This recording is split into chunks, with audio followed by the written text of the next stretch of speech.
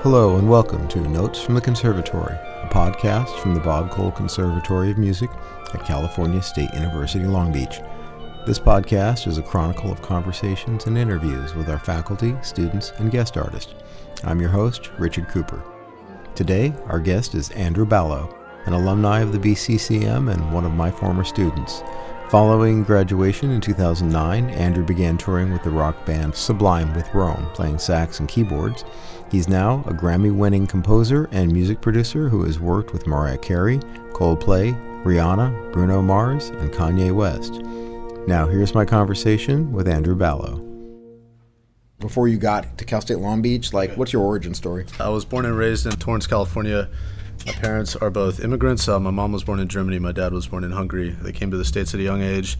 Raised in just a pretty simple, humble, normal household setting.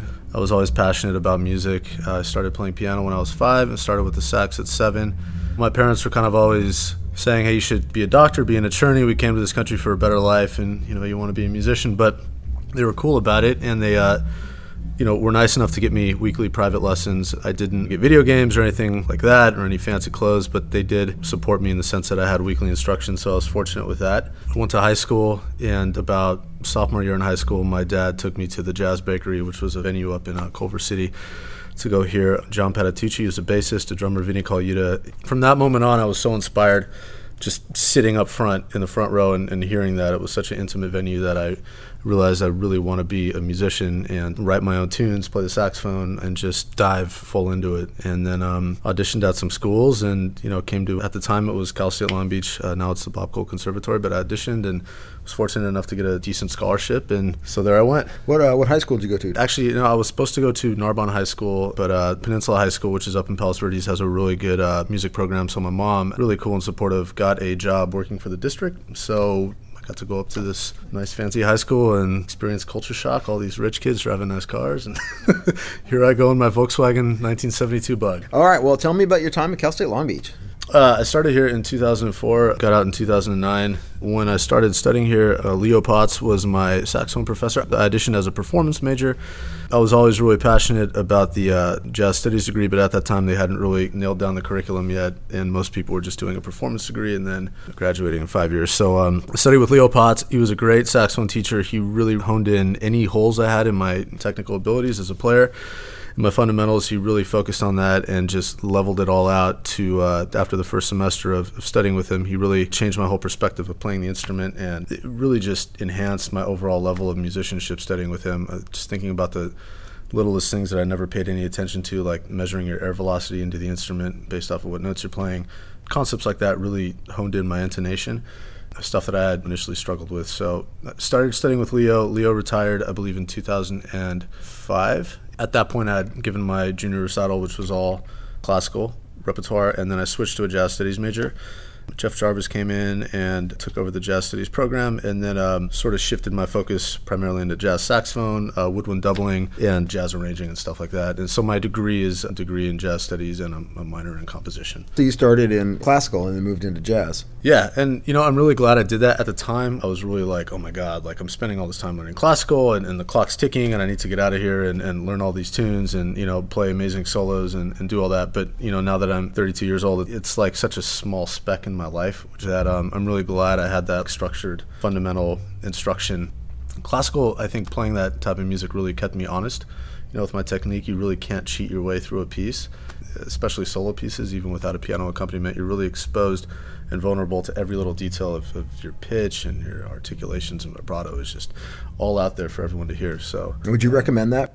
It really depends. If you're looking to do the studio thing, like be a studio musician like what Sal and Jay do, or Dan Higgins, or any of those guys, or you're even in brass instruments like Rob Shearer, Wayne Bergeron, all those guys all have incredible fundamentals and technique, and I know they all take their classical training very seriously, so I would say that's important. I don't think you have to go through this strict 2-3 year regimen of only playing classical music to be a great jazz musician. I know a lot of jazz is critiqued off your improvisational abilities and having a unique tone, having your own vocabulary and your own language, but I definitely advocate the fact that having a good, strong classical fundamental technique will make any technical barrier between you and your instrument a lot easier to overcome, and I think that's really where it shines a lot. So yeah, I would highly encourage jazz studies majors or people that want to pursue that career to at least devote some of their time practicing classical technique and etudes and stuff like that because it's challenging, Do you have any favorite experiences? Sophomore year, I was like living on my own in this dumpy ghetto apartment off of Elman Broadway, which is just the pits. And I was late on my rent, and my landlord was like pissed at me because I was practicing in the studio apartment that I was living in and threatened to evict me. And I was like, screw you, I'm going to move out. And that summer, I had a key to B1, which is a practice room all the way to the far right.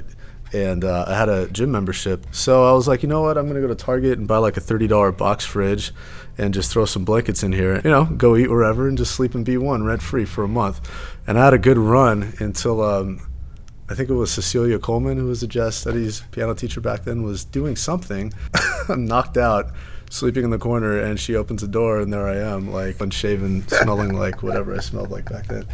And she was like, whoa, who are you? And I was like, thankfully, I knew her really well because she was a guest artist with the big band. I kind of just told her on the DL, like, hey, I'm kind of crashing here for a month until I get my finances together. And she was like, well, I won't tell anybody, but, you should get out of here before the semester starts. So I think I was in there for like 6 weeks. I never, my friends knew, no one else really knew. Maybe people knew, but they never really told anyone. But it was great because I was in that environment. I was practicing all day and I had a nice baby grand piano to play on and all that cool stuff. That's fantastic. So what about tours? Did you tour with the jazz band? Yeah, we did the Monterey Jazz Festival, and we won the festival in 2007, which is great. And then we got to actually play at the actual jazz festival. And that was really cool because we were actually performing there, like as artists. We had access to the backstage area where all the other recording artists were. So I had a chance to meet people that I really idolized, like Chris Potter, a phenomenal Cuban piano player, Gonzalo Rubalcaba, and there was one person playing there with a string quartet, and it was the Kronos Quartet based in San Francisco. So totally classical musicians, but got a chance to meet them, and some of them were nice enough to exchange emails with me and have kept in touch with Chris Potter. I was able to squeeze a couple lessons out of him, and now, ironically, I actually did some arrangements and produced a record that he was one of the saxophonists on in New York. So 10 years later, there you go. So that was a cool tour. We did the Reno Jazz Festival as well. That was fun. And we did kind of like a lot of master classes, guest artist type things with high schools around the area, which I really enjoyed at the time too, because a lot of the places that we'd stop off were, Fresno and Merced, kind of in the middle of nowhere, and a lot of these kids are kind of sheltered in that area, so they were definitely excited to have, new faces come in and work with them. Tell me about after college. What happened? Kind of like the last year I was here, I started to really shift myself into a different gear, where I really started thinking about, do I want to go to grad school? Do I want to start working professionally? And was kind of weighing a lot of different options. Thought about it long and hard, and I was like, there's a lot of teachers that might be teaching composition or film scoring or even, saxophone at a reputable school like USC or even here. So I just decided to kind of continue my instruction with them out of my own pocket, which at the time, most of my money was coming from casuals, playing gigs, and teaching private lessons. So I did have a little bit of, money saved up to where I could invest in orchestration lessons, composition lessons, saxophone lessons, and I feel like my time out of school is literally just 100% devoted to practicing and score study and ear training. After that, I had an opportunity to audition for a band called Sublime with Rome, which is the former Sublime, based out of Long Beach. It was 2 original members with a new lead singer. How does that relate to the Dubstar All-Stars? Dubstar All-Stars are kind of their own group with Eric Wilson, who's one of the original bass players of Sublime. So in 2010, they restarted the band with Bud Gaw, who was the original drummer of Sublime, and Eric Wilson, who was the original bass player. Bradley, the lead singer, had passed away, so they got a new lead singer named Rome Ramirez and restarted the band and started doing world tours. So I auditioned for them in 2012 and then started touring with them and went all over the world doing 15,000-seat arena stadium tours, playing saxophone and keyboards. Did it kind of on and off. They only really did about 15 weeks out of the year that we were touring, so I did that for 3 years. And then in my downtime, I focused on composing and tracks for recording artists and stuff like that. Sounds like you finished college and got to work. I was fortunate. There were a lot of grad students here and students older than me that were ahead of me in the program that were graduating and moving along. Some of them were really cool. Some of them took me under their wing and really said, just because you get your degree doesn't mean the phone's just going to start ringing, because, word on the street is, hey, Andrew Ballo graduated with a degree, let's start calling him. It's not how it works. So, Sal was really insightful, and Jay, with how a lot of the studio scene kind of worked. And then a really great saxophone professor here, James Barrera, I studied with him for a little bit too. He really opened my eyes to, like, you could go to grad school and this is what you could expect. aspect. I just kind of decided I'm going to spend my last year here. I'm obviously going to complete my coursework and give the recital, finish the degree. But I'm really going to start taking advantage of opportunities. If I could sub for somebody at a rehearsal at the Union, if I could do a little arrangement jingle for some either singer-songwriter or an independent film with no budget at all, just to kind of start getting my name out there and cultivating relationships, that's kind of the path that I took. So I really was, I guess, fortunate in the sense that when I did get out, I already had a kind of the momentum moving, and I just didn't fall on my face and freak out. And having students was always a good, stable income for me. I had my Saturday mornings and afternoons and Sunday mornings and afternoons devoted to teaching my private lessons. And then in the evenings, I'd play gigs or shows. I did join the Local 47. Didn't get a ton of union calls, but I did get a few. And that developed a relationship with contractors and other instrumentalists. I started to get to know a lot of them, and then they'd start flipping me work, subbing for them and stuff. So you just kind of, you're kind of building your relationships, getting to know more people. And over time, if you stay focused and keep doing that, it just constantly grows, which is awesome. Yeah, are you still teaching? No, I give, once a semester, I give a master class in music production and film composition at USC. And then once a year, I go to NYU and work. It's kind of a master class more driven for arranging and writing for like more mainstream music, so string arrangements for a Bruno Mars record or stuff like that. So I haven't had a private student in a long time. So how did you get from there to Universal? Yeah, that was an interesting story. So through touring with Sublime, we played like a lot of festivals, K-Rock, Weenie Roast, Warped Tour, just tons of them all over the world. And a lot of the other groups there that we shared the stage with were Blink-182, Fall Out Boy, even bigger music festivals like Coachella, where you kind of had every single genre. You would meet kind of everyone. You're performing there, you're backstage. If you're backstage, you're there with, Jay-Z, Beyonce, Zed, Calvin Harris, people like that. And randomly, I got to meet Jay-Z, which was really awesome. Spoke to him super briefly and got to know his music director really well. We were friends a while back. We did like a Berklee summer program together.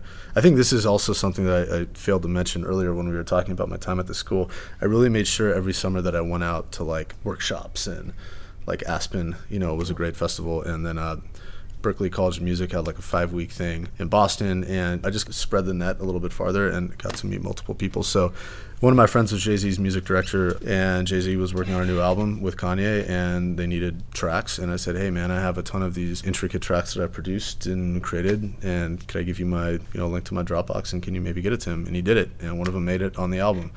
And with having produced the instrumental production of a song for Jay-Z and Kanye West really opened the doors. Which album was this? It was called Watch the Throne. And all of a sudden I was getting these DMs on Twitter and random messages on Facebook. Hey, we listened to your track. It's awesome, blah, blah, blah. So at that point, I was approached by a agent at a United Talent Agency, which is kind of like William Morris or CAA, and said, hey, I'd like to represent you as a composer and as a music producer. Is that something you'd be interested in? I said, sure, man. Like, not to go too much into the business, but the way agents work is they essentially leverage deals for you. They get you work, projects, whatever, and they take 10% of whatever you're being compensated with. So at that point, I thought, well, this is great. I could have someone working for me. I don't owe them any money that I'm making performing or writing for an independent film or doing string arrangements for somebody. They're only taking compensation from what they bring me. So this guy was great. He put a whole pitch together and had an entertainment lawyer package everything up and presented it to Universal, Warner Brothers, and Sony. We call them the big three in the music industry. They all have a ton of recording artists signed to them. They produce and distribute their music, and they also produce films and stuff like that. So I got a publishing deal with Universal Music Group, and it was a really great signing bonus and just a ton of work right out of the gates. What kind of work were you doing? It's actually really cool. They got me a small, like what you call a writer room in the Capitol Records building, which is my studio now. Most of the work that I was doing with them initially was like horn arrangements, string arrangements for them, section arrangements for a lot of their artist tours. So I did all the string arrangements and horn arrangements for Mariah Carey's Elusive Chanteuse tour. Did some horn arrangements for Bruno Mars's record, and then that kind of transitioned into being in writing situations with the artist in the room, to where then that transitioned to full-blown producing a track. And for people who are listening to this who don't know what a music producer is, it's not really like a movie producer where you're dealing with money. A movie producer is sort of dealing with budgets and kind of organizing the whole process of putting a film together. Music producer essentially is another word for like a composer, but you're actually producing the instruments on your own. So as far as a drum groove, a bass line, synthesizer parts, guitar parts, you are actually creating all of that, whether it be with live musicians or in the box, on Pro Tools or on Logic or Ableton. So you're basically doing everything other than writing lyrics. That would essentially be a songwriter. Songwriter usually creates lyrics and a vocal melody. A music producer creates all of the instrumental parts. So that kind of was the direction that I went with them initially, and now I'm really happy. I'm in a good place. I'm currently scoring a Netflix original, which is great, and then got to do a little bit of orchestration for an Amazon Prime show called Jack Ryan. What about the Netflix show? Netflix original? Yeah, it's called The Emissary. The lead actor is Jon Voight. I'm wrapping that up right now. You probably won't start seeing advertisements for it until probably next year in the fall. Was that a good experience working with him? Working with Netflix is great. Essentially, the way that works is the footage is delivered to me in 5 reels, and then I'll just go through the visual footage and dialogue and then analyze and digest what's happening visually and just start creating music, which is going to enhance the scenes and kind of drive the movie and start to set a pace.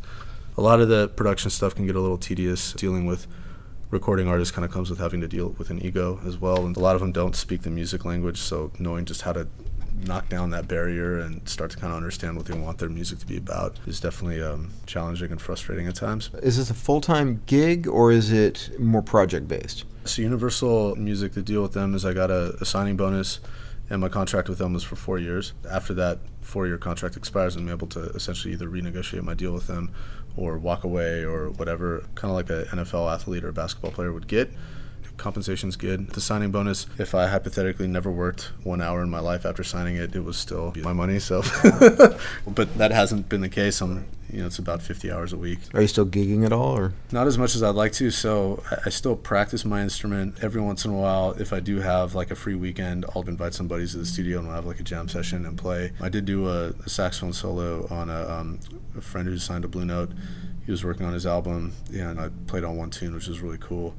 But not as much playing as I'd like. I still love it to death. It's just the path that I'm on right now is just financially stable, and I'm happy doing that. And maybe at some point, 5 or 10 years, I'll all of a sudden decide I want to go back to playing more. And that's fantastic. Yeah. So is there any advice you could give to anybody out there who, let's say, they're in high school and that they're thinking about coming to Cal State Long Beach? I'm a huge advocate of Long Beach. I know there's a lot of other options out there.